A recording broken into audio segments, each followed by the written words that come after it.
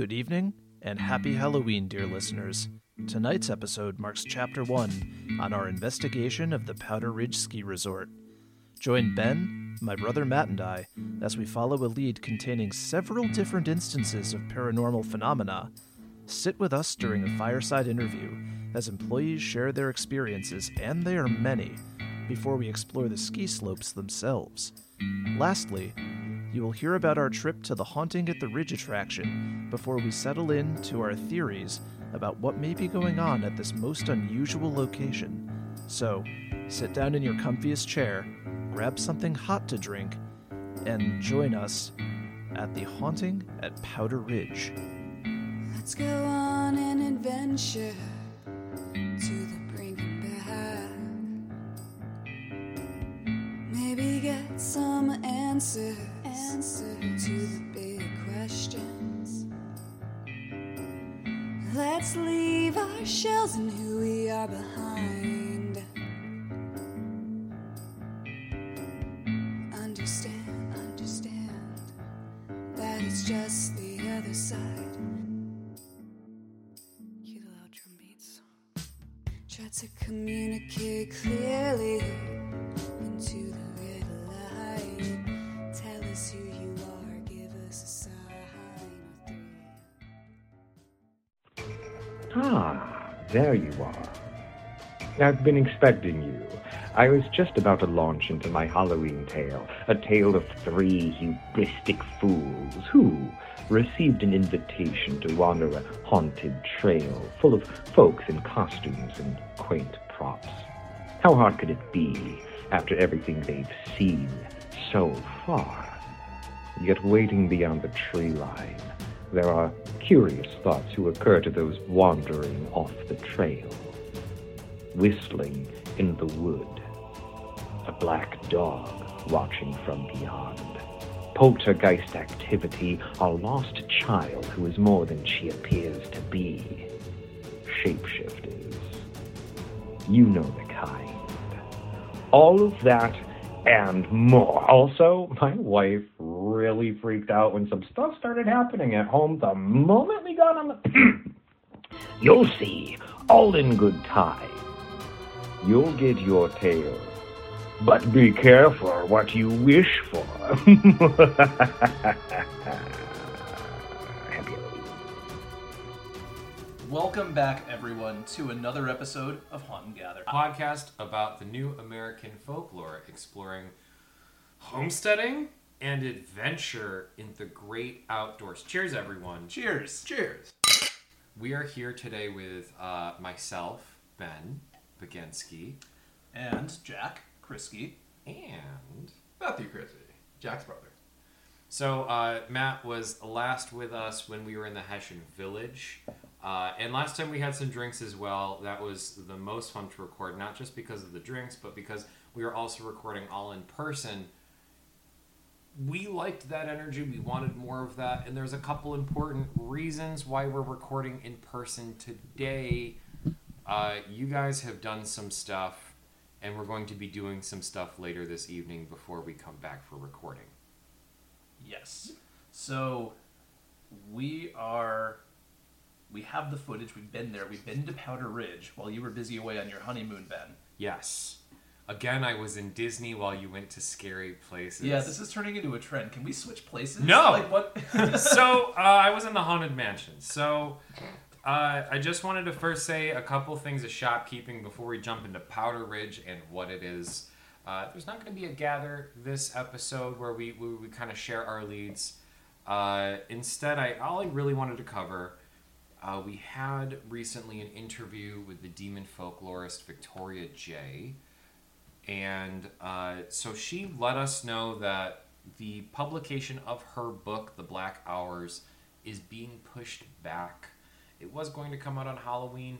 Now it is November 27th. November 27th.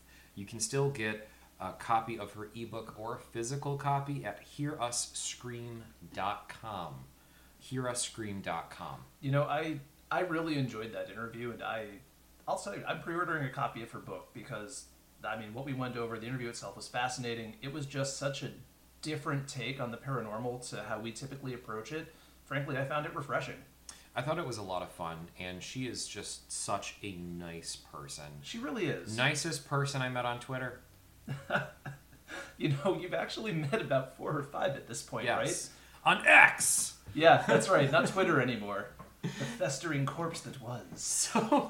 So when we've talked about Powder Ridge, it's usually been in our gathers where we're swapping notes about our research leads. So just so that in case anyone hasn't heard any previous episodes, go back, listen to those. But also, in case you just wanted all the information in one place, I'm going to kind of open up to Jack and also to Matt, who got this ball rolling in the first place. What is Powder Ridge? What's happening there? So, Matt, I think this one's definitely going to start out with a little bit of light lore.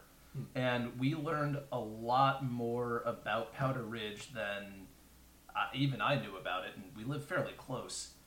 So it has actually a bit of a history. Before it was a ski resort, I guess it was a commune. The ski resort itself had closed for a while, and then they're now back reopened, like what they're doing with the place. But before I think we get too much into it, because I think the lore ties heavily into the questions and the interview that we did, I'd really love to turn it over to Matt, who he got the lead for this. You know, he had the contact and definitely made it happen. If you kind of want to go into how that came together. Absolutely. So I talked a little bit about the show with John, my good buddy who actually works up at Powder Ridge, and he ended up being kind of the main contact that we worked with in order to get this kind of ball rolling.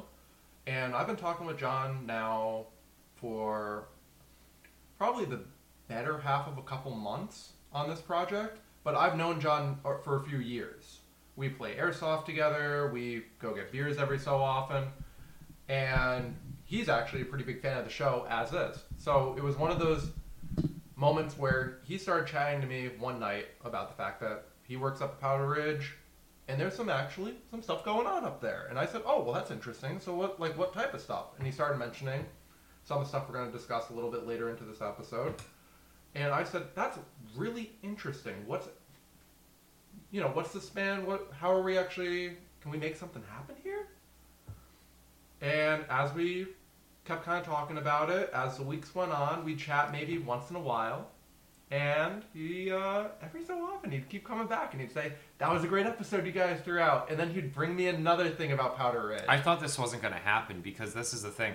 I kept being, teased stories about this place, and it almost seemed like this white whale of wouldn't it be cool if we could look at it? Well, so it started out with the owner actually being pretty averse, I guess. Or at least the impression was that the owner would be pretty averse. Very reputation-minded, totally respect that, local small business owner. And so it changes, it can change a dynamic. Exactly. When you become a local haunted place. Exactly. And it very much initially was introduced to me as hey, there's some weird stuff going on up here, but my fellow employees working up here as well would love to have an interview session with you guys away from the park. Just don't mention it, just don't do anything like that, don't draw an attention to it, but we want to really talk about what's going on here. And so that was the form we figured it would take. We'd be meeting with these employees, we'd gather around, I don't know, on-site, off-site, I guess it depends, and just get them to sort of share their stories a bit, a little bit of a, you keep using the term, Ben, and I love it, like the paranormal humans of New York. But how much access we would actually get to the place would be limited to non-existent, right? And we're used to that because same with the Hessian Village, we have to be discreet on where the Hessian Village is. So I thought this would just be added to our lexicon of our secret map. Right, exactly. The couple of fun places that we can go to, but unfortunately can't talk about because we don't want to ruin that reputation. It's all the Connecticut spots, folks. The New York spots, which are my neck of the woods, I have been nothing but forthcoming about and will continue to be. I feel attacked. So, but anyway, Matt, please, we cut in on you. Yeah, so as this kind of progressed, and eventually we were really kind of hitting around September time, and I was talking to you guys a little bit about what were your plans for Halloween, what was the Halloween episode, and stuff like that. All of a sudden he calls me, and he's like, hey, by the way, something has developed, and he sends me a text message line, and the text message line reads, Oh, by the way, the owner has said yes. That you guys can come and do interviews. Not only, do interviews with the people there, but do it on site. And actually be able to do a full episode with the permission of Powder Ridge. That was such a win. Cool. That's so Such cool. a That's win. our first. That is such a big milestone for any paranormal group. Right. The very first time that someone comes to you and says, "Hey, I've got something weird going on, and I'd like you to come check it out." Can I also say, this is from an investigation perspective, this is fresh blood. This is not a place known to be haunted. This No. is not. Now, you have locally, locally, yes. So what a cool thing. Thanks to John Huge for thank coming you to John. forward. Thanks to John and the Powder Ridge crew. Yes. Because they were Yes. all very, not only inviting, but all willing to share their stories and really, bring us into what's happening there. And I have to say, especially when we got on site, they really went out of their way to make us feel at home. Everyone was accommodating. When it did eventually come time to walk the trail at night, everyone went. It wasn't like two So or three that agreed to come with us, and the rest are like, I'm good, I'll stay behind.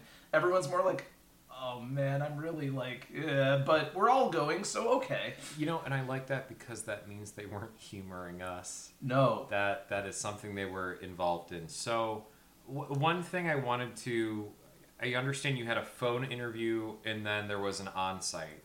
Okay, so because we're about to get into the investigation proper and what steps the both of you made, my understanding, to sum up so far, we have a lead that there is a haunted house attraction at a ski lodge where, because of the choice in decorations, be that skinwalkers or Wendigo, it might have actually triggered some sort of curse.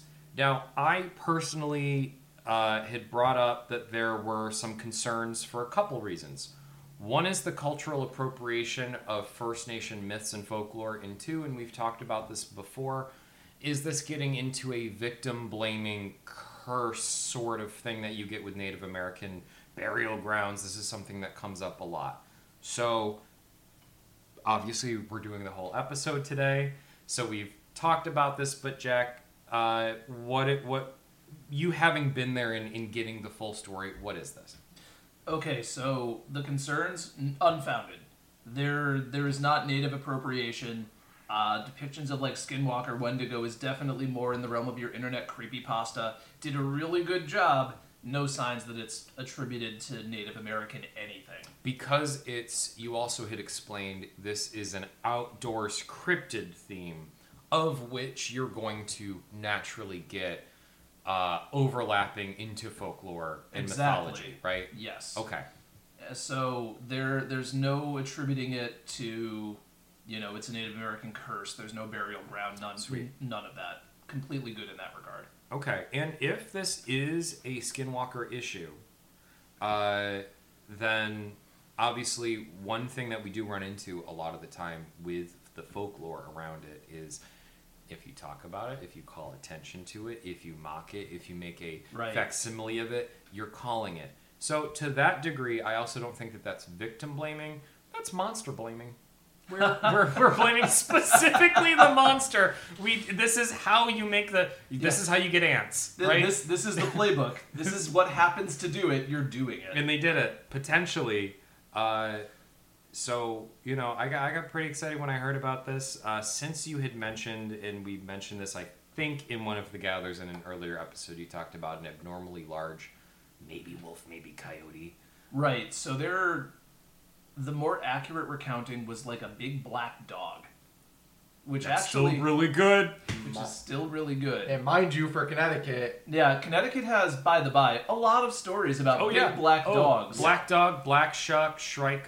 We've got very rich grim lore, Padfoot. if you will. Yep. But mind you, we have coyotes, Yes. no wolves, No wolves. and black dogs are just not something we have naturally occurring going on. And I can tell you, there is not a large population of, feral Newfoundlands running around Connecticut. So at the end of the episode, folks, after I hear about their first investigation, and then we're going to do something ourselves tonight, we're going to come back for this episode and record a little bit at the end with some theories. That's always my favorite part. I am making a list of keywords because I want a theory by the end of this. My 2 keywords for those following at home is commune.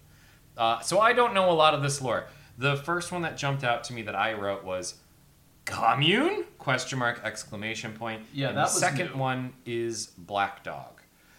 Commune and black dog are my 2 keywords so far for those following at home. All right, so what happened next?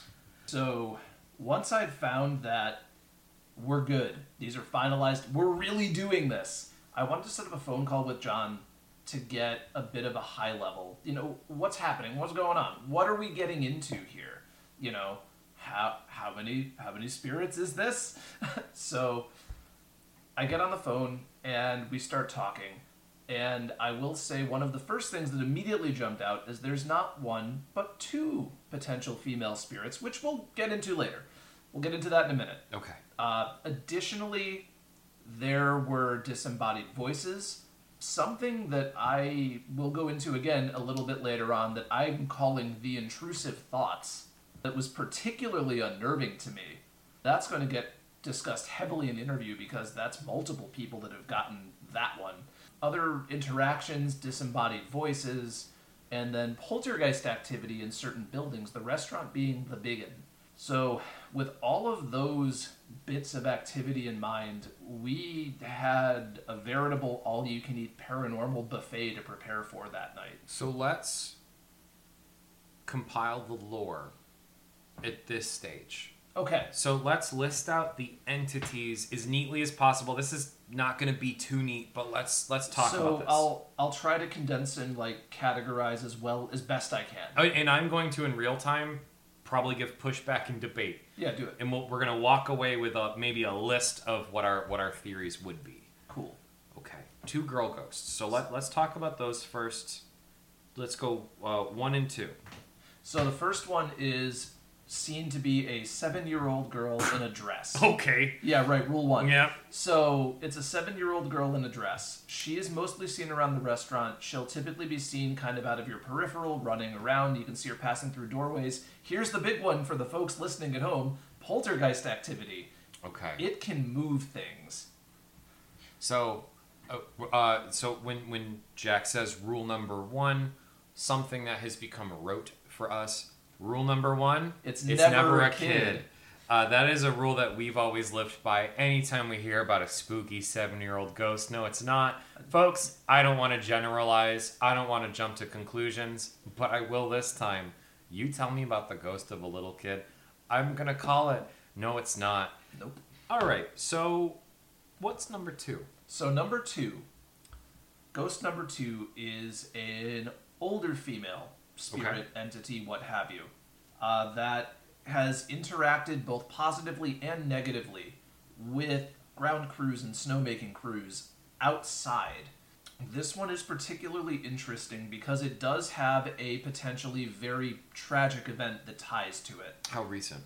About 2001. So this is fairly recent. This one's relatively recent, yes. Okay, do we confirm that the tragedy happened? Yes. So Okay. I pulled up the article. Unfortunately, it was a high school-aged girl from the area. She was riding up the ski lift with her friend. Her friend jumped off the ski lift. She did as well, but her helmet got snagged, and unfortunately, she was hanged on the way up the slope. It's awful. That's horrible. That's awful. We always want to move very carefully when we're tying up someone whose life was recently with us Absolutely. to folklore. We're all about paranormal and But- enjoying the adventure, but this was a person.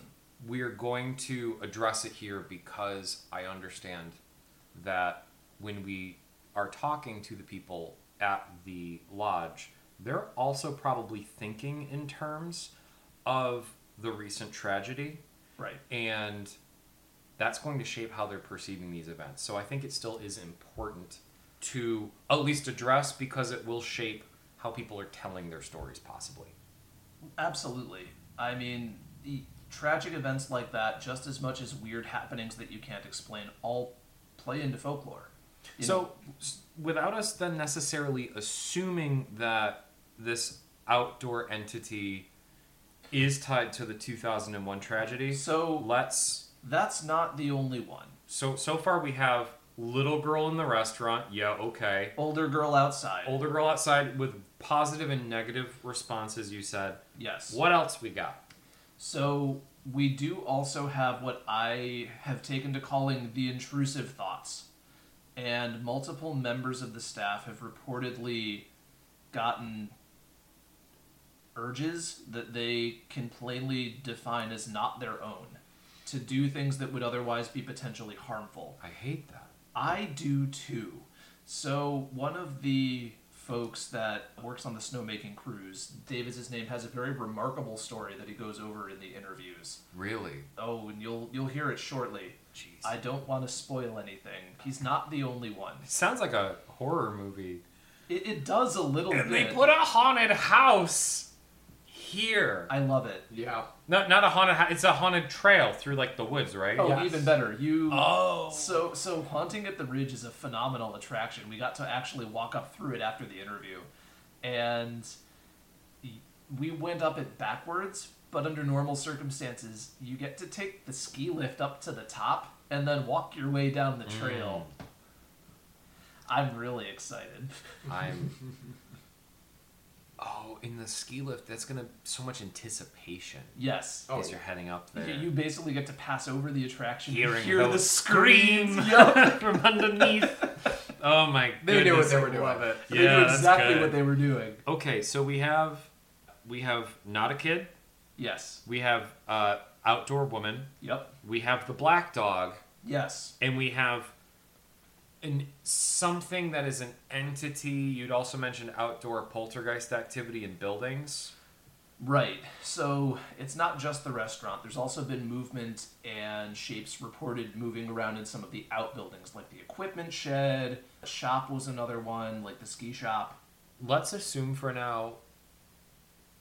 Yusmit. Oh. He's raising his hand. Sorry, I was raising my hand because one of the things mentioned was, in relation to the outbuildings, was you saw shadows, Right. you saw lights, and Yep. different stuff like that. Shadows, lights. You're talking about literal false motion alarms going off inside of the buildings. That was the interesting one. That was the very interesting one. So they have a security system, and it will report motion, and you'll get the alarm panels going off. And then we're talking like, yeah, it trips. Authorities get notified, and there's nothing. It just popped up as like, yeah, we picked up motion, but now there's nothing there, and we can't track it, and there's nothing on the cameras. Yep. We're getting a series of high strangeness events. Which, very much so. which, when we have lights, shadows, a large animal entity, I hate to say how much this sounds like Skinwalker I Ranch was in the thinking early that. days. So what I will say is we'll call that the entity. Let's generalize that. We'll assume that all of these strange events might be connected by some form of conscious, intelligent entity until proven otherwise. Or it could just be a magnet of weird things, the phenomenon. I don't think we have enough proof to go one way or the other. Okay. Yet. Yeah, okay. Now, did you do a little bit of spoilers for me? Did you obtain during the interviews anything that leads you to believe one or the other? That's Jack shaking his head. No, sorry, I'm for shaking those. my head. For the listeners, I am shaking my head no. The exasperated side probably broadcasted that to the listeners anyways. I think so, but Okay. I'm inclined to. I would be slightly, and I mean slightly, inclined to think separate entities, but that's more gut than anything substantive. Separate entities, you mean the different nonsense happening around the place Yes. is by like a small horde of things? Yeah, I would say a collection of about 4 or 5. Like I said, this is not anything that I've gathered in objective evidence that I could give you a firm argument on. My gut feels like it might be separate versus something unified, but I'm more than willing to be proven wrong by digging deeper and actually gaining something harder in terms of evidence. Here's where I'm coming from. I'm on my honeymoon. I'm having a great old time. We're on the boardwalk, and we're at the Abracadabar. I'm having the Pepper's Ghost, which is a fantastic drink. We're finding out that the travel agent didn't book the second half of our trip, and it doesn't faze us. That's how chilled out we are. My wife Why would you is tell not, me this? My wife was not stressed out that we didn't book the second half of our trip. We just figure it'll get taken care of. And she took care of it while on her run the next morning. After she should have been massively hungover, I had another Pepper's Ghost. Life is good, okay? At that point in time, I've got this wonderful piece of intellectual property. And I'm hearing about how there's 999 happy haunts when the crypt doors creak and the tombstones quake. I'm picking up what you're putting down. Okay. Are you saying it's like a haunted mansion? I hate you. Because that's what my life was like at the time. No, Jack, I'm sorry. Sometimes life can be emotionally abusive. This is one of those times. It's okay. There's going to be one. There will be one investigation where, like, you know, my girlfriend and I are in the Caribbean, and you're running through the woods terrified out of your wits. And then you'll know. And then you'll know. Right. Maybe next year. Well, so you went to the lodge next, right? Yes. Okay. So next is the actual trip to the lodge.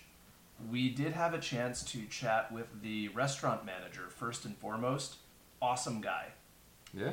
Yes. So he actually is originally from Peru. And while we were waiting for everyone else to kind of get settled and get ready to assemble by the fire pit, he entertained us. He, you know, got us a couple of drinks. We had some very delicious tacos a la carte. And Sounds lovely. oh god, it was so good. We wound up not recording in the bar because the sound, you know, the audio was going to be a bit too much for the mic that I brought.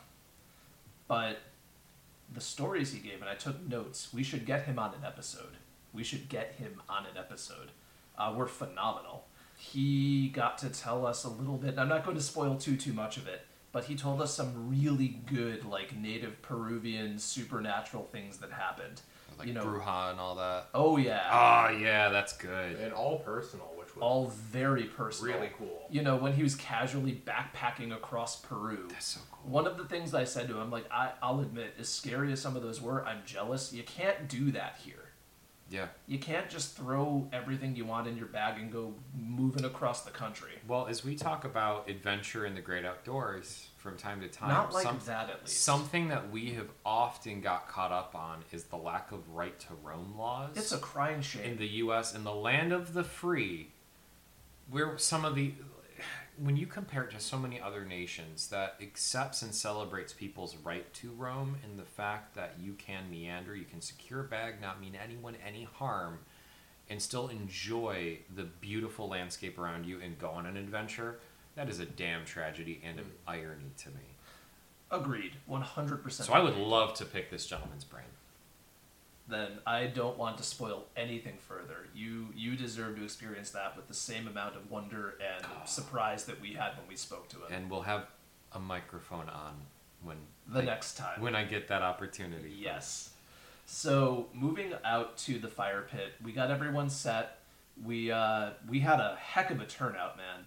It was like 8 people had all come to share their stories. Which, Wow. let me tell you, is like twice over what I thought we would get. And can you mention the fact that, by the way, all of them listen to the podcast? And all of them listened to the podcast. Didn't know we had that many people listening. I thought it was do that. 3 of us. So I thought it was the 3 of us in this Yeah, room. 30 downloads. That's each of us listening 10 times. We joke about our 5 fans. They all work at Powder Ridge, apparently, but also Katie up in New York. Yep, thank you, Katie. Thank you, Katie. So, what happened next? You see these folks outside, and you have a chance to sit down with them. Right. My understanding is that you got to record this by the bonfire, right? You bet we did. Okay. I brought my better suited to outdoors mic, set it up right in between everybody, and we got to kind of go around and do a round robin where folks got to relay their stories. Who's outdoors, Mike? My outdoor mic. I have things, I have stuff. But so we, I've got the audio here for you right now if you want to give it a listen. Yeah, let's do it. So we'll give that a listen and then we'll talk about it. Sounds like a plan. And to start off, I just wanted to say thank you guys. Just introduce myself really quick for those that I didn't get to say hi to. I'm Jack. I'm half of Haunt and Gather. Ben unfortunately couldn't be here this evening. But my brother Matt is here to kind of fill in and help out. Just again, a big thank you to you guys. Big thank you to Powder Ridge for letting us come out here and do this. I do have one just technical liability note, just as a quick round robin, just like on the airplane, safety seats over the wing. Is everybody cool with us recording you guys, and are we good to use your stories in the podcast? Yes. Absolutely. Awesome. You guys are great. That's why we came. But all right, then, I guess without further ado, let's dive into the real reason why we're here sitting around the fire tonight. And why don't we go ahead and open up with you, sir. Introduce yourself and crack off your top 1 to 2. All right, so my name is TJ Hummel. I've been working here this is my 4th year now, that I believe. I've worked with the company for longer than that, but here for 4. I had just started snowmaking about 2 years ago, and my first ever paranormal experience, I was walking down Dragon's Back, and me and my partner had split off. He was going to go down the rest of Middlefield, and I was going to go down, I believe someone helped me clarify, Gunpowder Run behind the top of the Bunny Hill. So I was going down Gunpowder Run, and it was just me and my headlamp. I had nothing else, nobody around, and it's the middle of the winter, so it's slippery. I didn't have my clampons yet for my boots, and so I slipped, but I didn't quite fall. I kind of caught myself, and as my heart was racing, adrenaline, you almost fell. Someone from me to 2 feet away, maybe it was almost, it kind of sounded like it was right in my ear, but somebody had whispered, "Are you okay?" And I shine my flashlight to the highest potential that it could shine. I looked around, nothing behind me, nothing 360. So I'm just I've heard other coworkers have experiences, so I'm just gonna say, I said thank you, I'm okay, and I came down the mountain, finished my snowmaking run, came to the break room, and I had told some of the people who are sitting around the fire tonight about my experience, and they then shared their own personal experiences, and I'm glad I'm not the only one who had something happen to them while they were out there. So just kind of a question. I guess, what did the voice sound like? Was it just like a whisper, or was it? It was, if I had to put a definite, it was just like a male monotone, "Are you okay?" And it was just me. So I didn't know what to think, and my first instinct was, "Thanks, I'm okay." Came down, and ever since, it's just been just wild to think about. Gotcha. So that's your first experience. I'm imagining not the last. It definitely hasn't been the last, but that's been the best one. Gotcha. Awesome. Thank you for sharing your story. Of course. I'm sure we've Of got course. several more to go through. My name is Maria Cipriano. I've been here for 3 or 4 years. I've been with both companies for a while. And my story, isn't that great, but this happened to me a few weeks ago. I work in the rental building, and other people have heard stuff and seen stuff in there during the day and at night, but I was in there by myself, and we've been getting all the winter equipment stuff ready for the season and everything, and I was standing at the counter. So the building is broken up into 2 rooms basically. One of them has lockers in it, and the other one has all the ski equipment in it, and then there's a dock that we built for all the customers. I could have sworn I saw someone run down the aisle where the skis are, in between the dock and all the skis and snowboards and boots. And I think I told one person about it, but being in there, like, in that room by myself, that kind of freaked me out because I've heard everybody talk about everything, especially outside during snowmaking. He said stuff about the rental building. It just freaked me out a little bit. I know ghosts are real. Like, I've watched Ghost Hunters. I've listened to a couple episodes of your podcast. I'm not a non-believer, I guess, but it's just weird. But that's the only experience that I've personally had.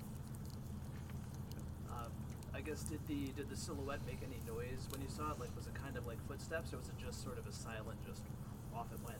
It was kind of a silent. It just like ran. Like it looked like somebody running. I didn't hear anything. I also had my AirPods in, so I couldn't hear anything anyways. So yeah, it just ran by. But it didn't run by me. It just like it ran down the aisle. That had to be pretty jarring. I mean, that's. I took my AirPods out and it took me a second. I'm like, did I just really like? Did this just happen? Yeah. And that was your first experience? Yeah, that was my first personal experience here. Gotcha. And thank you for sharing your story with us. Of course. My name is Chris. I work at the restaurant, and I've been working for like almost 6 years.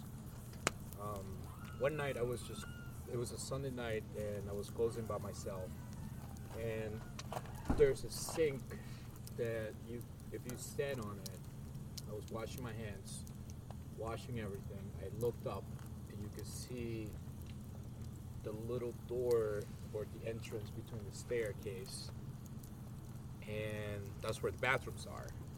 I saw a small figure, run from the front towards the women's bathroom, and I don't know why I looked up, and I just saw that, and I just like freaked out, and I just like didn't turn anything off, and I just ran out the building, didn't put the alarm off, nothing, and the whole time that I'm running to my car, I'm just keep looking back. Ever since, every time we lock the building, we go into the first floor. After we're done locking everything, we hear steps on the second floor running. Mind you, at this time, there's nobody in that building but just me and the person closing. So that happened 3 times, like 2 times, 2 days in a row, and then the 3rd time it was like the week after. So that was like pretty freaky. You know, and that's one of the many stories, but. So I know a lot of these have popped up recently. I guess how far do some of your guys' stories go back?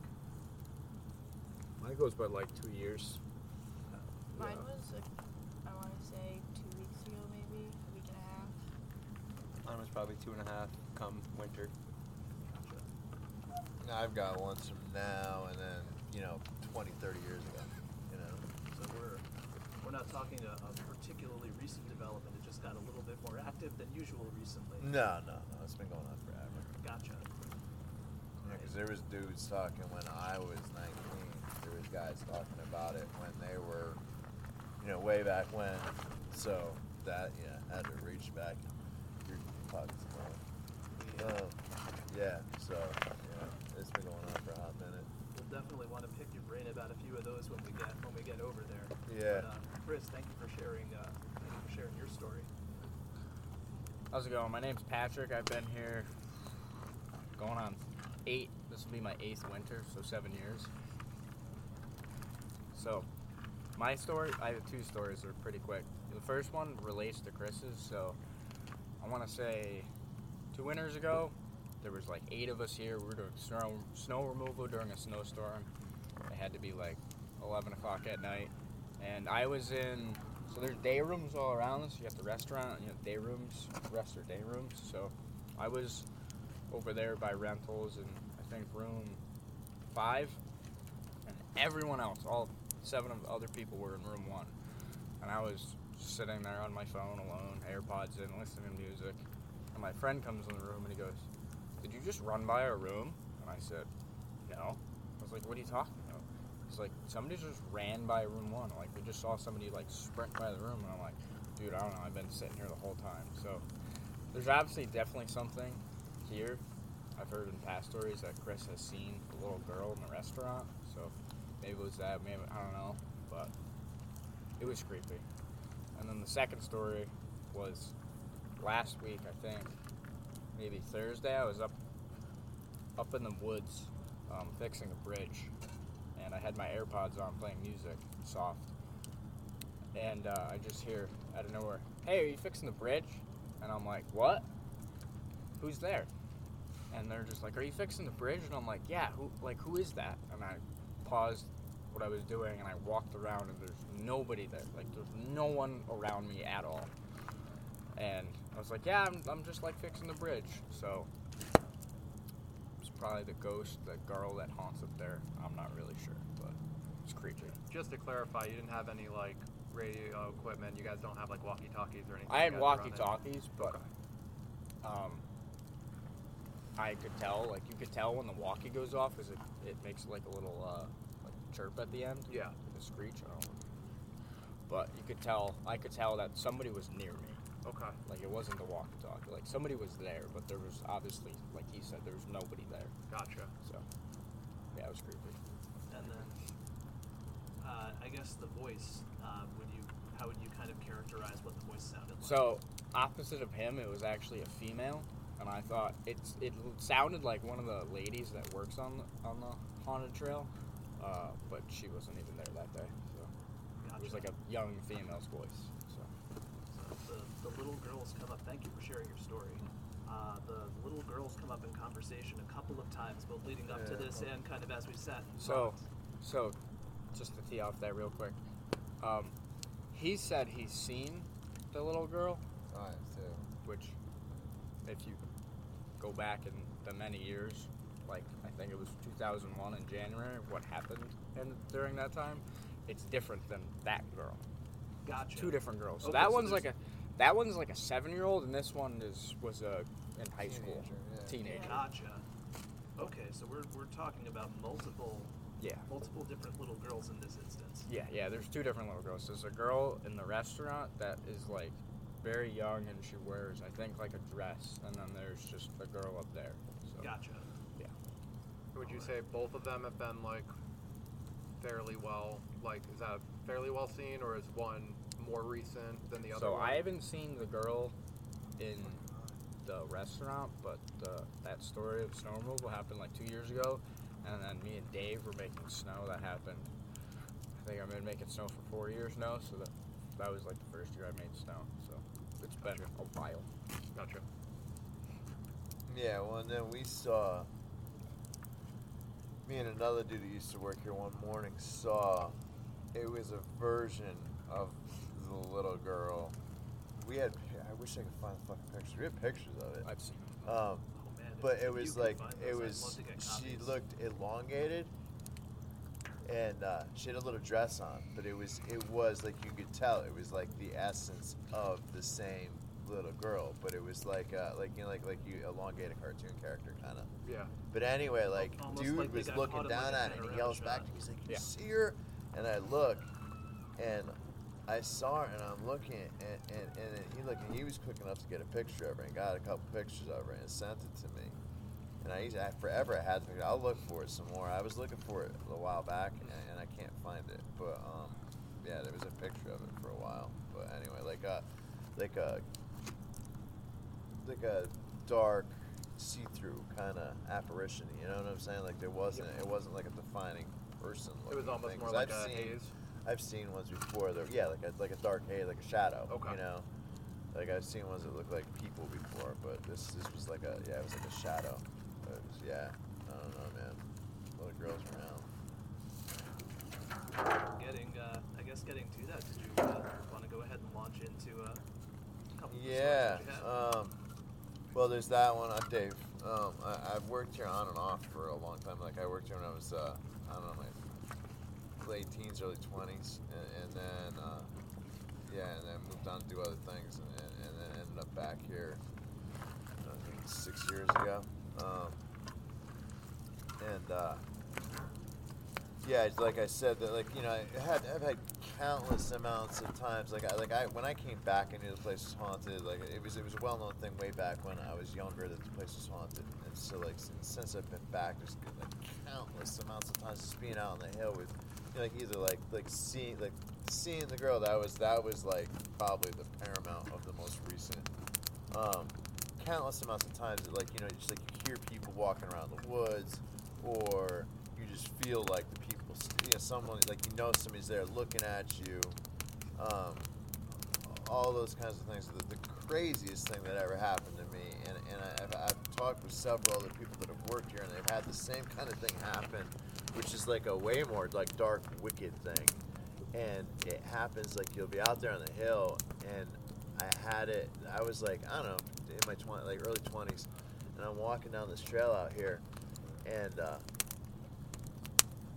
I was looking in one of the towers up in front of me. We used to have these like big stick guns that came off the top of the lift towers, and there was they used to get these huge icicles on it. So there's this huge icicle, you know, weighed a couple 100 pounds, like 10, 12 feet long, and I'm walking down past it, and there's like this in my head.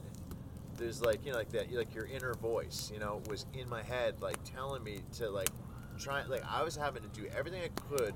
So it was telling me to walk underneath the icicle, and I was having to do everything I could to continue walking down this trail on the path that I was on and not veer off to walk underneath this icicle. And it was like I was fighting. It was the strangest thing I've ever had happen in my life. And like there's a couple of people I know that have worked here that had the same kind of thing happen, where like you end up trying to like fight your body. Like it's like something's trying to make you do something, and you're like, nah, I'm good. I'm gonna keep doing this, and it sounds fucking crazy. But anyway, I get even with the get even with that icicle in here, thunk, and it drops down and buries itself in the snow. You know, and it would have split me in half.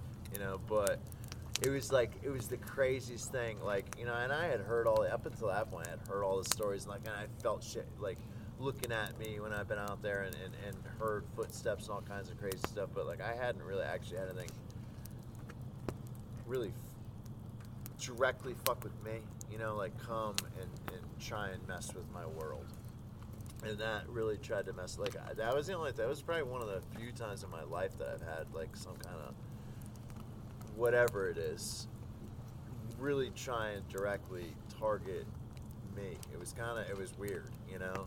It was really weird, and I've heard there's several other people that I know that have worked here that have said the same kind of thing without me ever telling them that story. They start telling me the story like, I had the weirdest thing happen on the hill. I was out there, and it was like something was trying to make me go where I didn't want to go, and I was having to fight it, or make me do something, like make me grab something I didn't want to grab, and I was having to fight my hand away from doing it. And like I'd hear all these stories, and then I, you know, obviously tell them this one, and yeah, there's some weird shit that goes on out there. I don't know.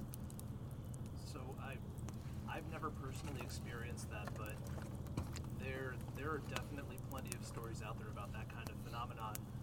Folks going into places where there's confirmed types of activity, and they get this kind of thought or urge that's not their own, and it wants them to go do something.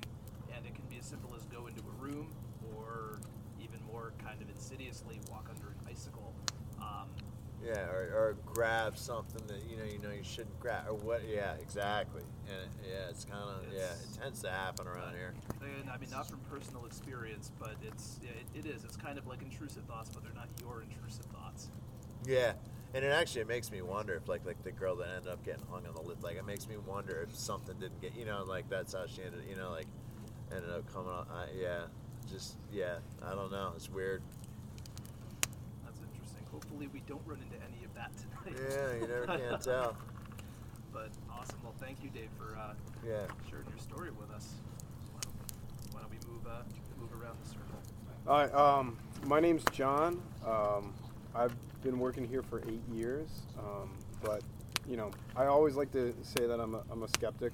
I don't really like to feed into this, nor do I like necessarily know if I am fully on board with, you know, the idea of this stuff. But you know, recently my opinion's been changing.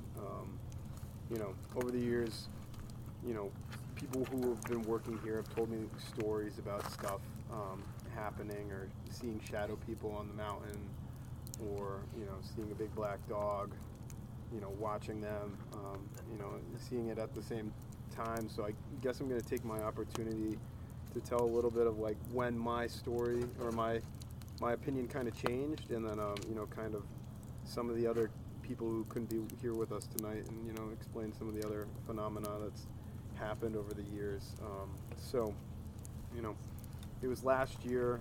I got to do snowmaking once I started working here full time, and we typically would move snow guns around the mountain with the Snowcat, but from time to time we would use a Bobcat during the early season when there's still ground that we can reach. So one night we're moving snow guns around with one of the Bobcats, and after we're finished, placing the guns where we need to put them, we have to walk it down the mountain. And being dark and early season, there's a lot of mud on the mountain. So me and two other coworkers walked the Bobcat down, one in the Bobcat driving and the other two of us kind of guiding it down the mountain. And there's an access road off to the, if you're looking up the hill, it's to the right. If you're skiing down the hill, it's skiers left of the mountain. And we're chugging along, we're making it down the hill, and all of a sudden we hear this like sound, right there, and it sounded like radio chatter or like an animatronic from like a Halloween store. It was weird. It made the hair on the back of my neck stand up, and it kind of caught me off guard. And immediately, I kind of went back to all the stories I've been told, and from coworkers about stuff happening on the mountain, or hearing things, or seeing stuff. And I immediately was like, we're not going to talk about this, we're going to get down to the bottom. But my coworker driving the Bobcat stops the Bobcat, and he opens the door, and he's like, is there a radio in here? He's like looking around on the ground, and I don't have a radio on me, and my other coworker outside doesn't have a radio on him, and the guy driving the Bobcat obviously doesn't have one, and he's looking around. And I was like, Jordan, just close the door, we'll talk about it at the bottom of the mountain. We make it down to the bottom, and Jordan's like, what? And I was like, it didn't sound right. Like, we're not going to talk about it, And as soon as we start talking about it, our other friend and coworker Nichols is like, oh my God! And we're like, what, Nichols? And he runs into the shop, and he's like, I heard something.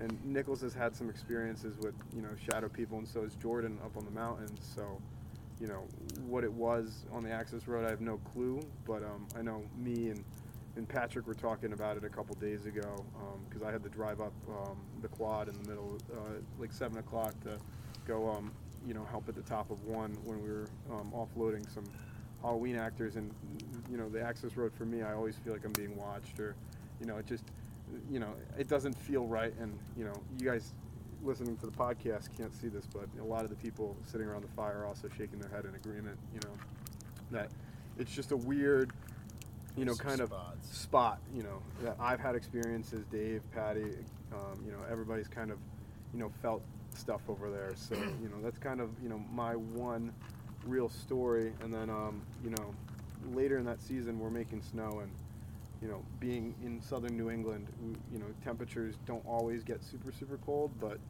every so often we get blessed with some really cold days. And, this was one day that it was super cold.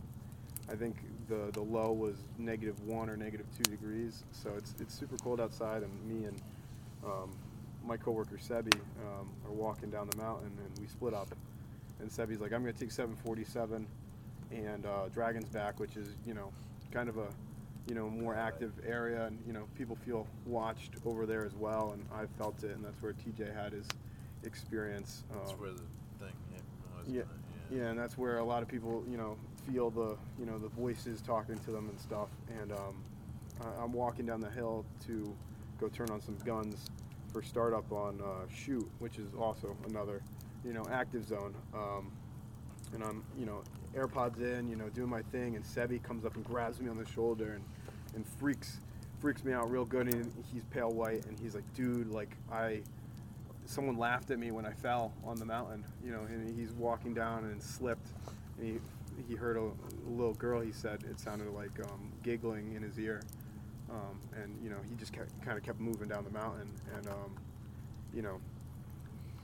some people, think it's just me being me, and maybe it was a little bit of what Dave talked about, but not more than 10 minutes after that, we're turning on the last gun of the night, and I'm standing there talking to my coworker, and I'm like, you should, I wonder what would happen if you stuck your tongue to the metal of the snow gun, and he's like, no, I would never do that, and before I could even think about it, I was attached to the snow gun by my tongue on the mountain, fully attached, and not like just the tip of my tongue, like my full tongue was, sealed to the snow gun, and I couldn't get it off, and Sebi had to run down the mountain and get me water, kind of de-ice myself, and I couldn't taste for a couple weeks, but a lot of people like to blame it on just me being me, and my child curiosity behavior, but who knows, maybe it was the voices in my head, telling me to, touch my tongue to the snow gun. But, who knows? Well, thank you, John, for sharing your experiences, too. One thing that Ben and I quickly came to the conclusion of when we first kind of got the go-ahead to come here, but even before that, started hearing the stories, there is so much more here than we could ever hope to cover in a single night. You guys have experiences going back, some of you months, some of you years, some of you decades. There is a ton to kind of dig into and try to understand and see, and we're really hoping that kind of time and permission happening, we would love to come back and do a follow-up, hear more of your guys' stories, do another kind of around the campfire like this if you guys enjoyed it. But I guess at this point we'll go ahead, wind this part down. I guess we have some trails to go and explore. Some of these hot spots you guys have pointed out. Anyone that's willing to come out with us and show us around, we would love to kind of get boots on the ground and see where the weird happens. So again, thank you guys, and a huge thank you again to Powder Ridge for letting us come out and do this. I speak for both of us when I say that we are eager to come out and do it again and hang out with you guys and hear some more of your experiences. Thank you. So, Ben, what'd you think? Oh my! I made a list. I took a lot of notes. There's a lot going on here, right? There's a lot going on here. My keyword list has expanded. I had commune. Yep. Little girl. Yep. Black dog. Compulsion. Mimicry. Runner. Shadow people. Artificial voice. I really want to get into the intrusive thoughts part of it, but all good things in due time. So weirdly enough, the intrusive thought part is the most boring to me. Huh. It has a lot of ramification. It does have a lot of ramifications. I am so excited about some of the other stuff. So I took notes. We can go through here. First of all, I loved the sound of the fire. That was cool. The fire pit was their idea, and I have to say, perfect. That was really awesome touch. We're gonna keep that in the future. I'm just saying. So we first heard from TJ, who mentioned Dragon's Back. Dragon's Back comes up. That's a trail. Right. So you're gonna hear a couple of weird names. Those are all different ski slopes at the resort. Dragon's Back had a lot of stuff happening. Yes. So I know that TJ mentioned a voice saying, "Are you okay?" And right. Something a little kind, I guess. Patrick, and TJ was like, "Yes, thank you for asking." Patrick later on talks about the voice with working on the bridge, I believe. Right. The curiosity of like, hey, are you fixing the bridge? So what's interesting, and this is where folklore gets started, I don't really see a lot of connection between the 2001 tragedy and this voice. I feel like that's emergent folklore where there's a strange disembodied voice and people want to connect it to something. I'll tell you, the vibe that I get, I feel like a lot of this predates that tragedy. It really seems to. It really seems to. Also, the fact that other times people get like giggling, like a little girl giggling. But it was at misfortune. The person slipped, and as they're slipping, they heard the giggling.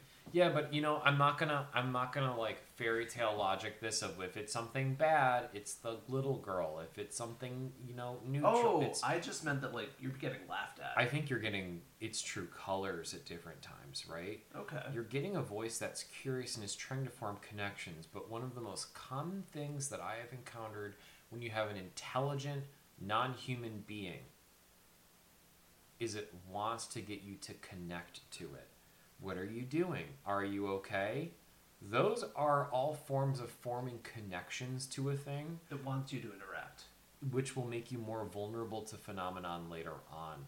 That's just me. I know I run a little bit more cautious than a lot of people, but to me, just because of disembodied voice isn't outwardly being mean, the first sentence it says doesn't mean maybe it's my friend. That's a very good point. Also, we had mimicry also happening with one of Patrick's stories because he said it sounded like one of the other women who works there. That stood out to me too, that it was a familiar voice. That wasn't, it was a high school student. It was a familiar voice to me that he heard. So again, the connection to the 2001, that's nothing to me. I think it says a lot that it took the voice of a familiar person, the mimicry, which we've encountered before. Right? That's not our first go around with mimicry. That's intelligent stuff.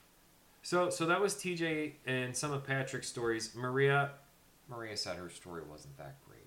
I disagree. Maria, your story was fine. The human figure running, that excited you, Matt. Yeah, that did.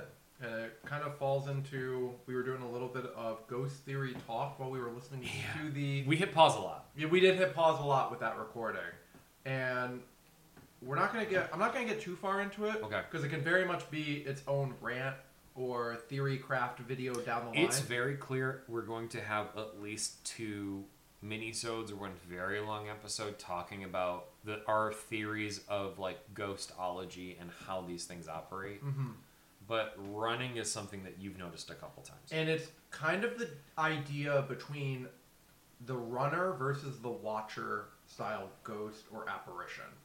In that the energy seems different, or at least the intent seems different for each of them. Because you have one that's moving from point A to point B very rapidly, and you have one that's very much watching you until you see it or you don't see it at all. And they seem, I don't know, the energy seems a little different to it. You're saying it's static? It's either static or it's really trying to get somewhere quick. Immediately. Quickly. I think that those two things can rectify with each other. I think those can exist in the same place, but I also believe that from the examples we at least have experienced and kind of taking from the idea of what they saw, especially with that one entity that was like, oh, hey, did you run by our room? Like, very quickly, very rapidly moving by, but very much it's a person. I don't know. I think that if something has to move through our physical space, it wants to do it as quickly as possible because it's vulnerable to being seen. As small of a ripple as it can make. My theory has been, based on some other things we've talked about, my theory is that the runner and the watcher is the same thing. Yes. But it really wants to hold still and not draw attention. Right. And if it has to move through physical space and is going to be visible while doing so, it's decisive about it. It's moving quick. There's intent. Oh, and which is different than something you pointed out, which has also been in some non-verified evidence we've received in other places, is when something's trying to quickly move up to you and make sounds and like, you know, here I come, I'm spooky. Yes. Which is a very different kind of. This is something getting away from Maria. Right. This is not going toward you with the intent of either attack or scaring. It's like, oh, no, they see me. Oh, get away. Yep. So, Chris at the restaurant, and again, thank you, Chris, for all the help to the team. Chris and John, really. So he talked about a small figure and that he got the heck out of there when he saw the small figure in the restaurant. The small figure being supposedly the little girl. But I like Chris's instinct, which is he sees something small in the corner of his eye and he got out of there. Which all of us kind of clocked that. What about a little girl should be so alarming and fear-inducing that your first thought is get the heck out, which ties me back to rule number 1. Rule number 1, it's never a kid. Now, it can be if I work in a restaurant where there's occasionally the ghost of a little girl and I'm there after closing, I'm going to know as soon as I see something small, I'm having a paranormal experience. Right. At best, that's what's happening. At best, oh no, it's the little thing. That means that there's a paranormal experience. I don't want this. Yeah. But this guy's a veteran with the paranormal, you're telling me. It's not his first go-around with this, I and think it's far from his scariest. He's got instinct. And if this thing's appearing when I'm alone, I don't want to be there. Right. This little Why girl... does it only pop up when it's only me? I really don't like the little girl. No. I don't like that. No, not a fan. And there seems to be a lot more fear around that one. Yeah. Right. There's a lot less apprehension around anything else that goes on than there is with that little Whatever girl. encounters you outside, whatever it is up to, right? And I do think that there's a link between the compulsion and the voice. I think so, asking too. questions. I think whether you're hearing it audibly or in your head, are you okay? Did you fall? Are you working on the bridge? Do you want to lick that machine? Right. It's not necessarily concern. It's more like Curiosity. Oh, hey, what you do? Yeah. But the little girl seems to be a different thing. Yes. It doesn't seem to have that cunning. There is an entity in that building that just is no good news. Which brings us to actually Dave. Dave, first of all, you gotta follow up and get that picture. I'm so curious about that. I do. I've got his number. I need to text him back and get the pictures. But Dave talks about it's the little girl, but elongated? Right. What's happening there? So it was the little girl, but its limbs got longer again. I get like Witch from Left 4 Dead vibes. Oh from man, how he described it. Yeah, I get all sorts of bad body horror. That's not a human. Not great. Not a little girl. It's wearing the skin of a thing that it saw that it knew would keep people at ease, and then just this Yeah, it like just shows you its true form. executed on it in the most horrifying way possible. I hate that. So Dave, my understanding, is the groundskeeper. Yeah, he's one of the most senior members of the snowmaking crew that's out there. Okay. He's been around the block more than a few times. And his impression is that the phenomenon here is old. It's been here. At least he's been hearing stories at least as long as he's joined up, and possibly a little bit before. It did sound like he had been hearing it from the people who had been working there prior to him even joining. So this is not, from the sounds of it, the phenomena is not horribly new. It's been around a while. So let's talk about while we're at Dave's stories, the compulsions. Right. Those so excited you. What I call the intrusive thoughts. Yeah. And you have the two most notable instances, which were Dave and John walking under the icicle, licking the snowmaking machine. Now, this is not the first incident that we have heard about regarding something like this, but I'd say it's the most immediate, closest we've been to it. It's something that I'm at least mildly concerned about as we hopefully continue investigations into this place. I'm always fascinated that because as someone who has a more obsessive personality type, I understand compulsions pretty well. And so typically I disregard that, right? Typically out of hand when someone's like, yeah, there was this thing. And I was like, wouldn't that be a horrible way to die? And this weird part of me was like, what if I did that? Like what if I licked the snow machine? What if I stood under the icicle? I get that, right? Because that's not even like an ideation. That is like it's such an unpleasant thought. You can't help your tongue against a cavity. You're like, wow. You can't help but futz with it. Right. And so I think Edgar Allan Poe called that the imp of the perverse that rides our back, right? Steering us towards these things. That's such a wonderful term. The imp of the perverse. So, well, it might be particularly prescient here. Is just all I'll say to that. What's interesting about that is when so many people talk about it in the same place, then I'm like, okay, there's actually something maybe going on here when it's like, oh yeah, you got the compulsions too. I'm sorry, I've seen a horror movie or two in my day. I'm just saying, if enough people are like, oh, you got you got the Dragonback Mountain Trail compulsions. Like, the intrusive thoughts. Like, that's crazy. That's wild. So, I will give some credence to that. People are hearing disembodied voices and getting strange inklings up in the New England trails. Yo. It sounds like it's been going... When you put it that way, that's not the first we've heard about any story like that. No, I'll also talk... I think the last one that I had for my note was John. John is a skeptic. Hey! We do enjoy that. Always happy to have a skeptic who's a skeptic, but there was that one time. The best stories. It sounds like he's on a journey of discovery, and John, I hope you're in for quite a journey, because I think curiosity takes people very far. John sounded like a very curious and open-minded individual who really wants to see the evidence. I love that. He talked about the black dog. The black dog fascinates me for reasons I think at the end of the episode it's more abstract folklore. It won't surprise anyone. I'm interested in what it's doing here. We can do some more theory crafting a bit later. But he talked about one of my favorite parts here, that there were, besides shadow people up on the mountain, that he heard, it sounded like an artificial, mechanical, almost like a Halloween animatronic. Right, so I'm picturing like recorded- a really strange voice. And that is another mark of mimicry phenomenon for things that you find in things like Skinwalker lore, which is this tinny artificial sound. I've heard it before. Someone, I don't know if it's tied to that phenomenon, but Right. I've been in the woods and heard artificial sounding things out in the bush, and you're like, oh no, that's not good. That doesn't belong. I want you to sound like you're from nature at the very least. If you sound like a speak and spell while I'm in the middle of nowhere, I super unnerving. really hate that.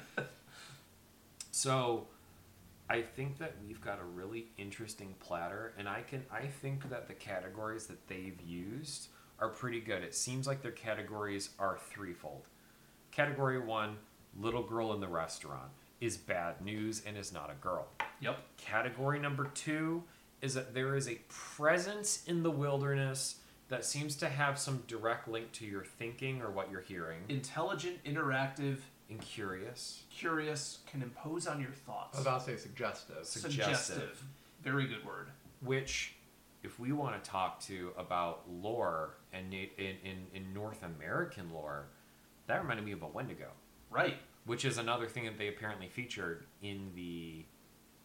the Haunted Trail.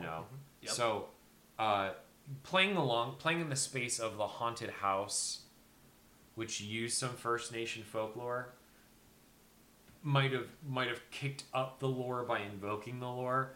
That's what it sounded like to me, but it sounds like this one is an older phenomenon that predates the haunted house. The final one is the Skinwalker stuff that might have come since the haunted house, but again, a lot of these are within 2.5 years, which does this go to 3 Halloweens ago?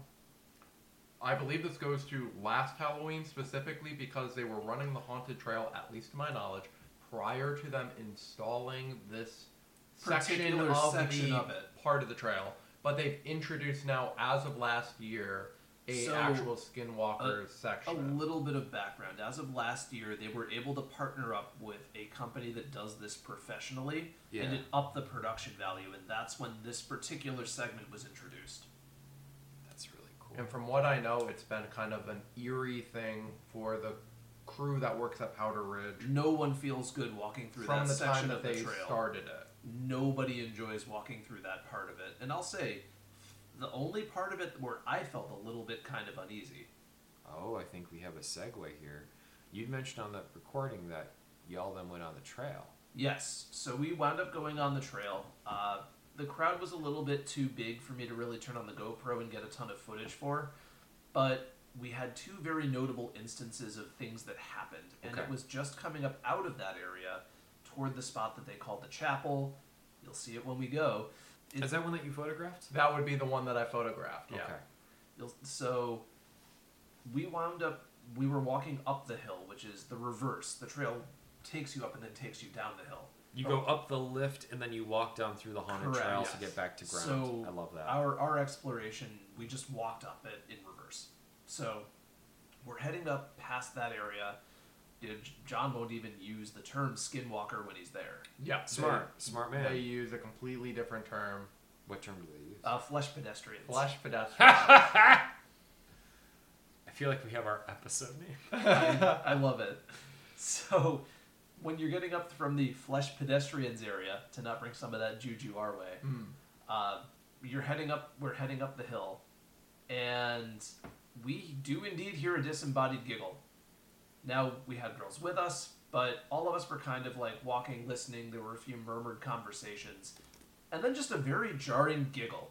A giggle? That about 5 or 6 of us all heard toward the back of the group, and caused us to stop and look around. And we rapidly came to the conclusion that, like, nope, that was none of us. And everyone's like, ha ha, we told ya.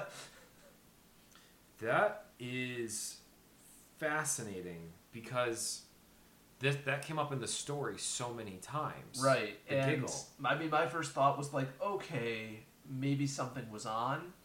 Maybe there was a speaker going. Because they did mention that, hey, by the way, the lights and the other stuff, that's part of the professional, kind of development. They've got this lights, thing. they've got speakers, they've got everything going. And I'm like, okay, maybe a part of the attraction activated unexpectedly.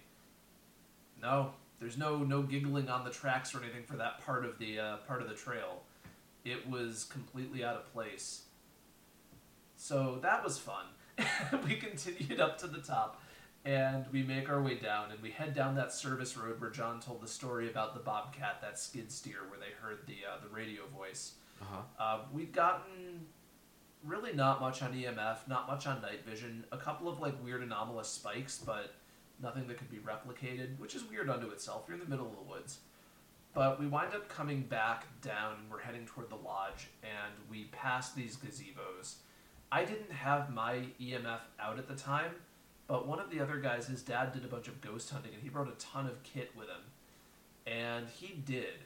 And so we get back to the lodge, and he goes, hey, were you doing EMF readings by the gazebos? And I'm like, no, I didn't have mine out. What'd you get? Yeah. And so he said, yeah, I was rocking about a 2.7 when I was walking past the gazebos. I'm like, oh, that's weird. Let me go back and check. So I go and I sweep the gazebos, and man, yeah, a lot of unshielded wiring. There was EMF all over the place. Like, these guys heard the alarm going off on my EMF from back at the lodge. But that's here nor there. But the high EMF coming right off the gazebos. And as I'm doing that sweep, I hear a whistle coming back from the service road from the direction that we came. And it was jarring enough that, and these guys saw me do it, but they see me stop, immediately tuck the EMF back into my coat pocket, and I flip my night vision down, and I'm sweeping the tree line. Like, wait a minute, I didn't think we left anyone behind. We had everybody there. Right. Who did that? And I got nothing. There was nobody in the tree line, or if they were hiding, they were doing it really well. And I will give my context to this. So by this point, we're back at the restaurant. Right. The majority of the group the restaurant at the fire pit. People are leaving. I'm with John. We're kind of talking the last little bit. You're walking around now. Yeah, I went back to go vet that. I was even kind of looking your way because I'm like, hey, come on, Jack, we gotta get going. Like we're an hour past where we thought like this was awesome, but we're like an hour past where we thought we were gonna be it's gone. late. We have work in the morning. Yeah. So I get back and they were like, hey, why'd you whistle? And I'm like, that wasn't me. And they're like, oh, like they realized, oh yeah, we saw you stop, kind of look back the way we came, flip your night vision down and look around. I'm like, yeah, that wasn't me. That came from the woods. That was when I got the clarification from him that, yeah, that 2.7 wasn't near the gazebos. It was across the road from the gazebos. And I got nothing. So there's just a minor... An anomalous, moderate EMF reading on the opposite side of the road from those gazebos that I could not replicate. And while I was trying to, disembodied whistle coming from the woods. The whistle, that's something. So was this a high-pitched whistle? Was this like a tinny-sounding whistle? It was a, I suck at whistling. It was like a high-pitched whistle of like, hey, getting your attention. Someone making it with their mouth. That's something. Like whistling for like a dog or whistling Yeah, for... like, hey, come here. Or I've got thoughts on that, but I'm going to, for now, keep them to myself. That's fair. I'm looking at some notes. I'm already putting some theories together. My head's going in that direction. So I think the next play is, our plan is to tonight go back. I get to see this place for the first time. Heck yeah. We're going to go through the haunted house while it's turned on. Oh, we're just going through the attraction. Through the attraction. Actors are there. I mean, yeah. I'm so excited. And that'll give me a lay of the land also, which I'm looking forward to. Then afterwards, we're going to come back. We're going to talk about the haunted house, and also we're going to give our theories. Bit of theory crafting. Sounds like a plan. Let's go. Sounds great. Cool. All right. So that was fun. I am tired. Yeah, I'm tired too. It was a good time. It was a late time. We definitely went late for maximum spooky factor. Mm-hmm. And we weren't in a hurry to leave either. No, there was a lot of cool ground to cover, a lot to see. Ben, it was nice to be able to get you up to speed on the various locations that we got to kind of walk through when we were there the first time. I got to sit by the fire where you recorded before. Yeah, that was fun. It was reserved. Some very nice folks probably saw me pining looking at the fire and let us have it. It was very good of them. Once again, definitely made to feel very welcome. A huge thank you to John and Chris for pulling the strings to make all of this happen. It was a good time. So the haunted attraction itself, which was the main event, yes, which was called what was it? Haunting at the Ridge. At the Ridge. Mm-hmm. Haunting at the Ridge was very charming. The whole idea that you go up the ski lodge, the ski lift. I'm sorry, you go up the ski lift to get to the trail is ingenious because the whole time on the left, you're seeing the decorations from a distance, the lighting, some of the smog. You're seeing people jump and you're hearing screams.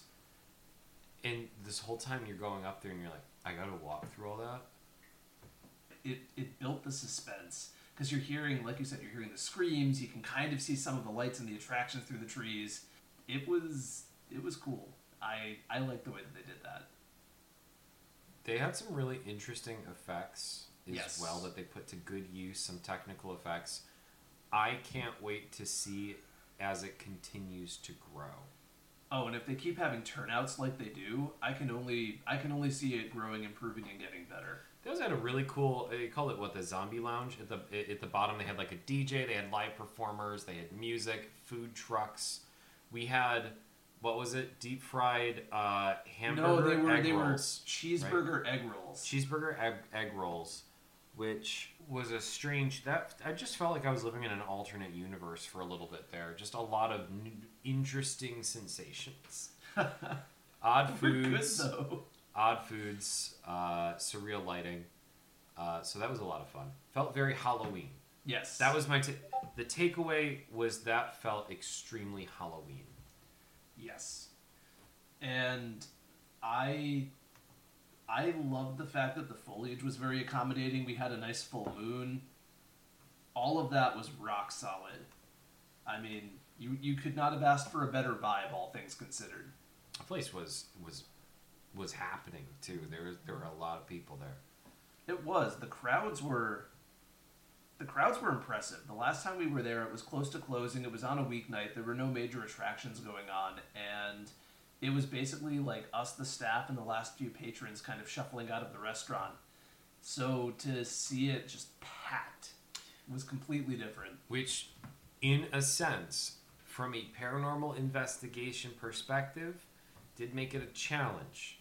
On one hand, I do think that maybe having 1,000 people in a place means that you're just not going to catch that haunted vibe. Or if there is something to be seen, it's going to be drowned out. The details will get lost. Yes. So we were at the bar.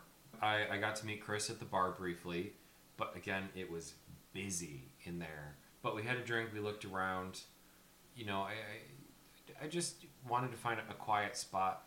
Again, it seemed like it was a quiet evening as far as any definitely not kids were concerned haunting that place. The ridge itself during the actual haunted house, again, I was too focused on the people jumping out of shacks or crawling through smoke clouds for me to really clock like, this one is the spirit probably. So here's what I'm thinking. I had one strange experience during the evening, which you were both there for. Yeah, that was pretty surreal. We were along for the ride, one could say. So, as we stated before, once you have your admission wristband, you go towards the ski lift. Yep. Where there's like some decorations on it, there's some sound effect, but you get in the line, and then you get on the lift, and it takes you up, and then you've got quite a ride ahead of you before it's time to come off of it. So, what was fascinating is we get in there, we're sitting off the ground. Here we go. I take out my phone. I'm going to do something I never do. I'm going to be active on Instagram.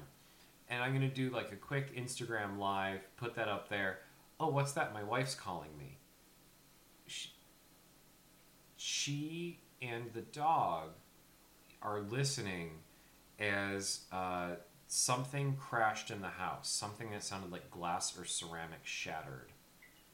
And they're terrified. And it was probably something falling down. By the way, it's been hours now. She is fine. But a friend drove up afterwards as well. But she was very spooked about that. And that would have been... Because she called about 10 seconds after we got on the lift. Right. Meaning that crash, that shatter would have happened the moment our butts were in that seat and we were on the lift. Which, I mean, Matt, you definitely didn't want to use the word, but...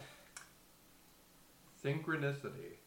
Synchronicity. High strangeness. The phenomenon. Right. So, she did... I was listening kind of to sort of a horror movie, as were you from speakerphone, as she does start going through the house. She has Gwyn, the shillelagh, and is, I guess like slicing the pie with her blunt instrument. Couldn't find out what the sound was. We have no idea. Yeah, you guys still don't know what broke. We don't know what broke. We have no idea. There was apparently a distinct crashing sound from a specific point in the house. And she said, if this is anything in your investigation, I'm going to hit you with Gwyn. So hopefully that doesn't happen. You'll have to keep us updated when you get home. Will do. We'll certainly do.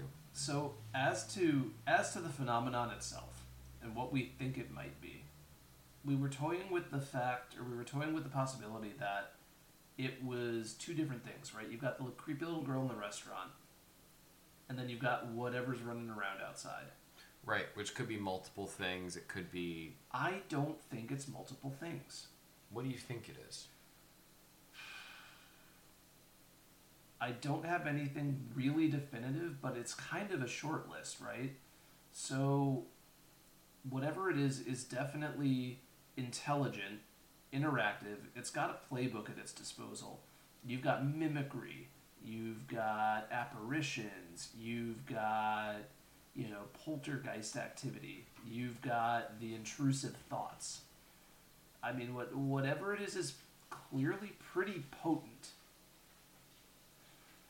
I mean, I don't necessarily want to jump to conclusions and call it a skinwalker, but a lot of that does pull from the same playbook. So, one thing that I noticed was that the place where you heard the giggle, yes, would have been at about the same place where, unfortunately, the tragedy happened in 2001. Yeah, we did verify that with John when we were there. Yeah, that was a bit of a... Yeah, it's coincidence, not coincidence. It's a specific spot And that specific spot does seem to be close to where the giggle happened. The significance of that could be nothing because, again, that was also one of the only quiet places on the trail, really, all things considered. So, I don't know. I feel like there is something intelligent and non-human out there. I think that this goes before the haunted house. Yeah. I think the haunted house... I agree with that. ...gave people a context with which to begin noticing some of the phenomenon. I think more employees are there at night later on the ridge, being thoughtful or being spooked is they're, putting up these decorations. I have a feeling like maybe something about the haunted house attraction allowed them to notice this. Or, alternatively, if it was the original narrative we heard, right? We saw the section of the walkthrough that was the vaguely cryptid skinwalker thing happening, and that was, first of all, the spookiest part of the trail. It definitely was. The practical effects on that were awesome. And it was, you were telling me it was a company that they're working with now that does practical effects for Halloween attractions. Yeah, so these guys had a deal with a local theme park that I guess had fallen through.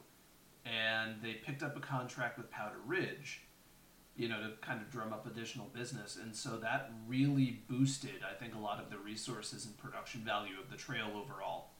That's why I'm excited to see how it develops, because you can see, and I've noticed that I'm into haunted house attractions, and especially places I've gone to repeatedly, I can notice how they repurpose designs from earlier years, Last year you did a whole toxic waste theme, and now I can see the barrels throughout your 5 haunted houses, right?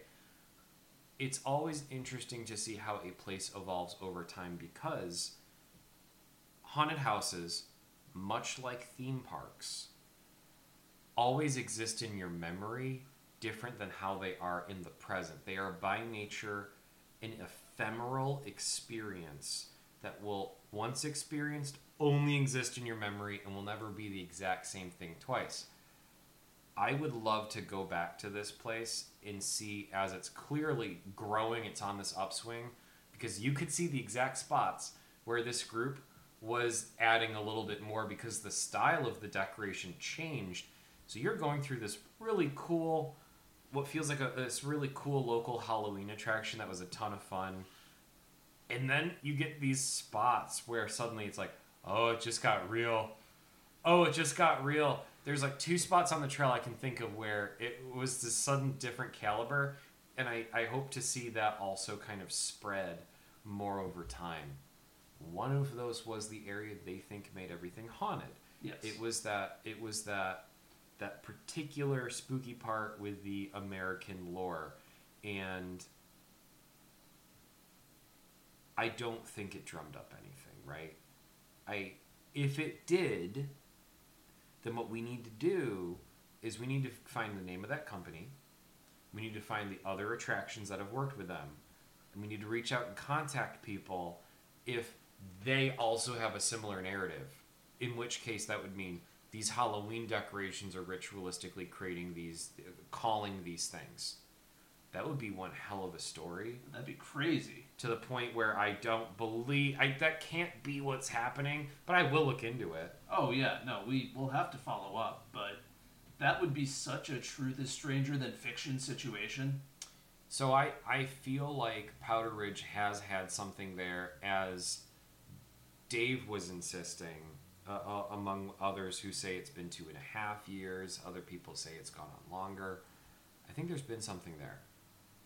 I definitely think that there's been something there for some time. That's the vibe that I get to.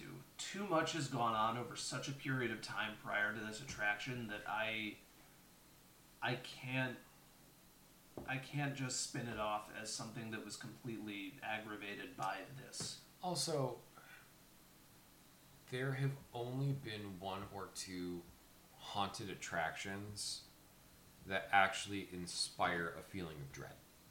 right? It is a rare thing to have a haunted house attraction that you could actually believe would call darkness, and this was not that.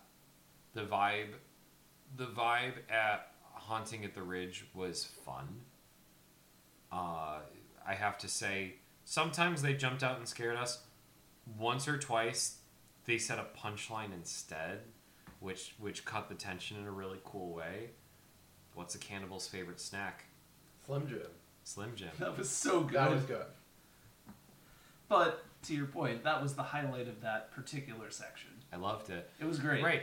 And a dude wisecracking about Slim Jims ain't gonna call the darkness of the forest upon us. So, and I also don't think that putting, an elk skull on round wicker and mounting that on antlers is going to call the wrath of the wood. I just don't think that that's what it is. So, but there are things that were experienced. So what is it? It's something that exists outside the haunted house, has been there longer, and people are observing it now. People are aware of it more. So, I mean, That could do something. fair to say, the haunted house may not have been causative, but it definitely boosted awareness. It raised the human awareness of the phenomenon. And that's what we're doing right now. And now we're talking about it, and we're saying, cool, haunted house, loved it, a lot of fun. Bring your kids. Let's dump some kerosene on the supernatural fire. Yeah, but let's look at this other thing. This girl, let's talk about the girl in the lodge that is there when it's quiet. Her limbs elongate. Well, and I think that was observed outside. That was outside. So I think that's the separation, is you have the one girl who's out in the woods, or noticed out in the woods. The one out in the woods had the distorted features. That was the one that Dave was mentioning he has a picture of that we still need to go. Yeah, we do need to go fish that out. Yeah. I thought he was saying that the little girl in the lodge had... No. The one outside. Oh, that's just your standard run-of-the-mill spooky ephemeral being in a lodge. All right. Yeah. I think that one... That's in every restaurant. Hey, folks, that's in every restaurant. If you ever say to your loved ones, excuse me for a moment, and you go to the bathroom, and you're looking for the men's room or the women's room, just remember that thing's in every restaurant. Don't even worry about it. It's in the bathroom with you. You're fine. It's not a kid, though. So the thing outside, So you might not be fine, but you're fine. I think that the thing outside, especially, okay, so let's play with that. A form of a girl, but the limbs elongated. Yep. It's wearing the lore, the 2001 lore that people gave it. Yeah. It's wearing that. Putting it on like a cloak. Because it's what you expect to see, and thus it is, right? That kind of mentality. So there are two kinds, I will say, not in folklore, but let's talk about new American folklore. There seem to be two buckets that we put skinwalkers in. The first one is classically the Navajo legend of the skinwalker. And then the other version is high strangeness skinwalkers. So, Ben, I have to say, it's only a skinwalker if it comes from the Navajo region of Utah. Yes. Otherwise, it's just sparkling shapeshifters. You've been sitting on that one for a long time. The time was right to pop the cork. How does it feel? Pretty good. It's like a weight off my chest.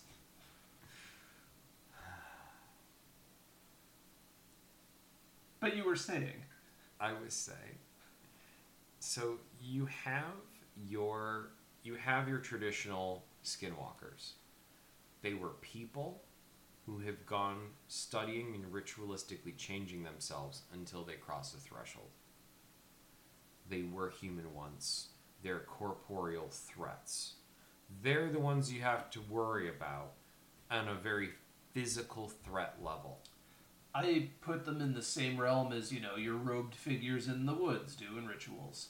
Very culty. This one's a little bit more dangerous, I would say. The skinwalker in that traditional sense has since shredded their humanity. And it is something that can quasi take the form of animals. It's up to strange things. It's not quite a human anymore. But it is a threat, and it can mimic, and it can trick. And it isn't just in Navajo regions. There are New York equivalents of the same legend. There, all over North America, there are equivalents of this same thing.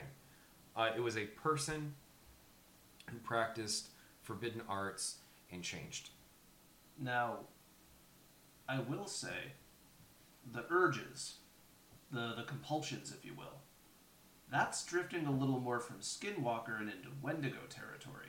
But I'm going to say it's not Wendigo either, because Wendigo is all about a cannibal's favorite snack, Slim Jims. It wants you to take a bite out of a person. That's the whole Wendigo thing. It's about starvation. That's true. That's the gotcha moment. So, I feel like the compulsions are a clue, but I'm looking at the high strangeness Skinwalker. I'm talking about Skinwalker Ranch Skinwalker. This kind of more new understanding where we're using an old term for a new observation that doesn't fit as neatly. You get a big dog. You get strange lights. You get strange thoughts. It gets more into the woo weird.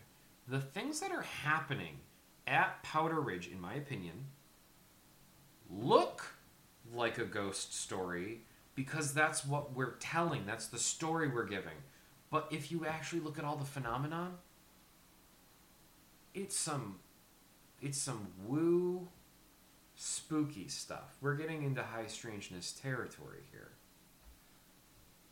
It is feeling a little more capital P, I'd say. But then you talked about the whistle. Yeah, so the whistle. That was very deliberate. So as I'm weighing these, right? As I'm weighing the two of these back and forth, and I might be comparing apples to apples and saying, is it an apple or is it an apple, right? This exercise of how other people have categorized skinwalkers might be dragging, and I apologize. I'm just interested in what this is. Well, but that's also current folklore, right?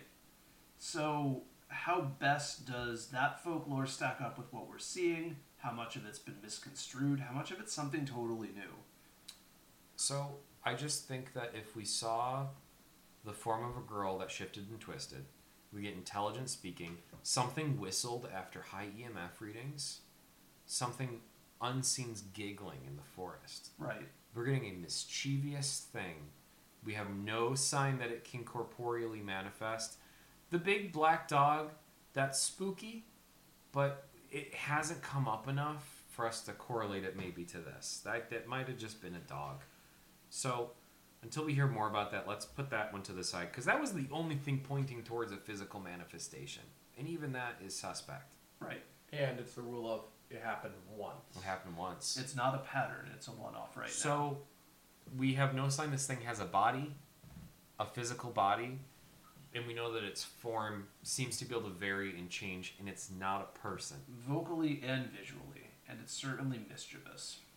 So we've got a mimic in the woods that plays cat and mouse and puts strange thoughts into people's heads to make them do things, to make them stay put, to anchor them in place, to make them hurt themselves. That's how it hunts. It wants you in the right place at the right time. Don't go anywhere.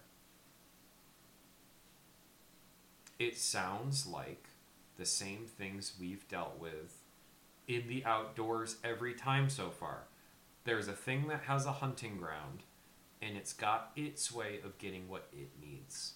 So I guess the next question is going to be, where's that range, and where are those little strands of web that you trip that activates it? I think that one strange area, any area you had the phenomenon happen, that's important, and maybe we need to map that. Maybe we map where all the weird things happened to people. Build a heat map. Because we've so far noticed that there does seem to be an ingress point when a being notices you in the woods, a hunting point, it gets in your head and connects to you, and then there's the feeding point. This is where it can try to get you to be where it wants you to, so it can do whatever it does to you. It's different than Whiskey Hollow, right? Oh, without a doubt. It's different than the Hessian Village, but it's another thing in the woods that needs to feed. I'd say different tactics, but same playbook. Ultimately, the end goal doesn't seem to be any different. Yeah, I will confidently say that this seems to be something different, but then a couple people mentioned shadows. Yes. If we had a shadow form, then I'd say, you know what, it's the same thing again. Because Whiskey Hollow talked about people getting compulsions too. That's right.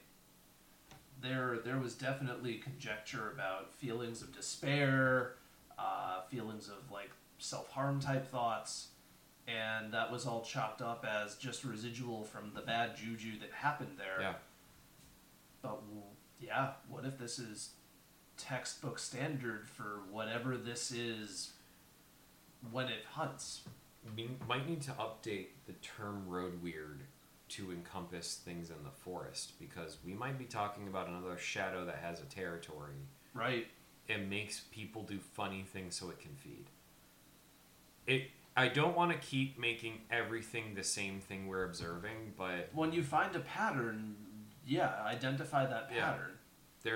A lot of this sounds familiar once you strip away the ghost story on top of it. Right. And so I'm ready to, I guess we can each go through with kind of our concluding thoughts. My concluding thought is that haunting at the Ridge is a very fun haunted house attraction that has nothing to do with the very strange mystery happening underneath the surface. That's reasonable, and I would say, to pile onto that a little bit, I think that having people go through that attraction is giving this thing a lot of potential to feed off of without maybe people even noticing it. Maybe. I mean, on the flip side, maybe it drives it a little further into its burrow. I think that would bear some more study. I want to get back up there and see if we can start plucking at this thing's web strings. See what it can do. When it's not Halloween. And I do want to call back definitely to the fact that a lot of what they had their interactions around was during the time where they were making snow. Right. And it was at those jobs when you're out there all alone with your crew. And freezing cold, only a couple of you. Yep. And you're isolated. That isolation might be part of it too. I think isolation is a huge factor. And I think those people... I don't know always how I feel about the theory about like humans generating energy like batteries, and you get a lot of people and you get a lot of charge, or else New York City would look like Ghostbusters, with phantom taxi drivers and big marshmallow kaiju. So I think that the people moving through, I do think, suppresses it. Maybe there will be opportunities for more hauntings because we're getting more people and more people wandering off to the sides and the periphery. But that's true. Maybe that isn't what it wants, Yeah, like let me. I'm gonna yes and you here, which is the whole point of road weirds when we talked about them was that phantoms are seen off the sides of roads, even busy roads, with the theory that no one ever wanders off the side of a highway. Right. It's a liminal space where everyone passes it by and no one's ever in. So these things have feeding grounds. People are passing by all the time. It's the car that breaks down that becomes vulnerable. So, to your point, when you've got a bunch of people going up a ski lift and down a brightly lit, funny trail, you've got employees and other people. Others might be on the periphery, and the periphery is where it happens. Maybe. So, I think it's pretty clear that we need to check this out in further detail. Yes.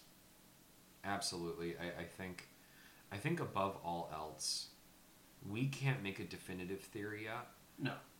How do you feel about the connection between the haunted house attraction and what's happening in the woods? Do you think they're connected? Do you think that the Halloween decorations created this phenomenon? No, not created. I would say it's tangential. If anything, especially during the setup and breakdown, you have a slightly higher than normal but still isolated group of people coming through that would potentially prompt it to hunt and feed a little bit more than normal. But no, I don't think that it begot this thing. I'm pretty sure it predates the attraction. Okay. That also really seems to be the case given how many of these things have happened outside of the purview. Well outside. Exactly. Where you heard the whistle, where objects have moved in storage areas. You know, I don't think that's Halloween decorations. No. Up on a hill way far away. Okay. Any thoughts, Matt? I think you guys covered most of mine that I would have given it. Well, thank you for making all of this happen. Yes. It was, for me, it was just a question that spurred on to a couple discussions that ended in good ways for us, so I can't complain. No, definitely not. I think that does it for us this evening. Yes, folks, have a happy Halloween. Haunt and Gather, a paranormal podcast exploring the new American folklore and homesteading in the great outdoors, is written and produced by Benjamin Begensky and Jack Kriske. Our theme song, Into the Red Light, is written and performed by Beezus Taylor and the Funeral Party. Check out her album, The Ghost Hunter's Handbook, as well as her other works on YouTube and Spotify. Tonight's spooky outro is Graveyard Shift by Kevin MacLeod, licensed under CC BY 3.0 of the Creative Commons.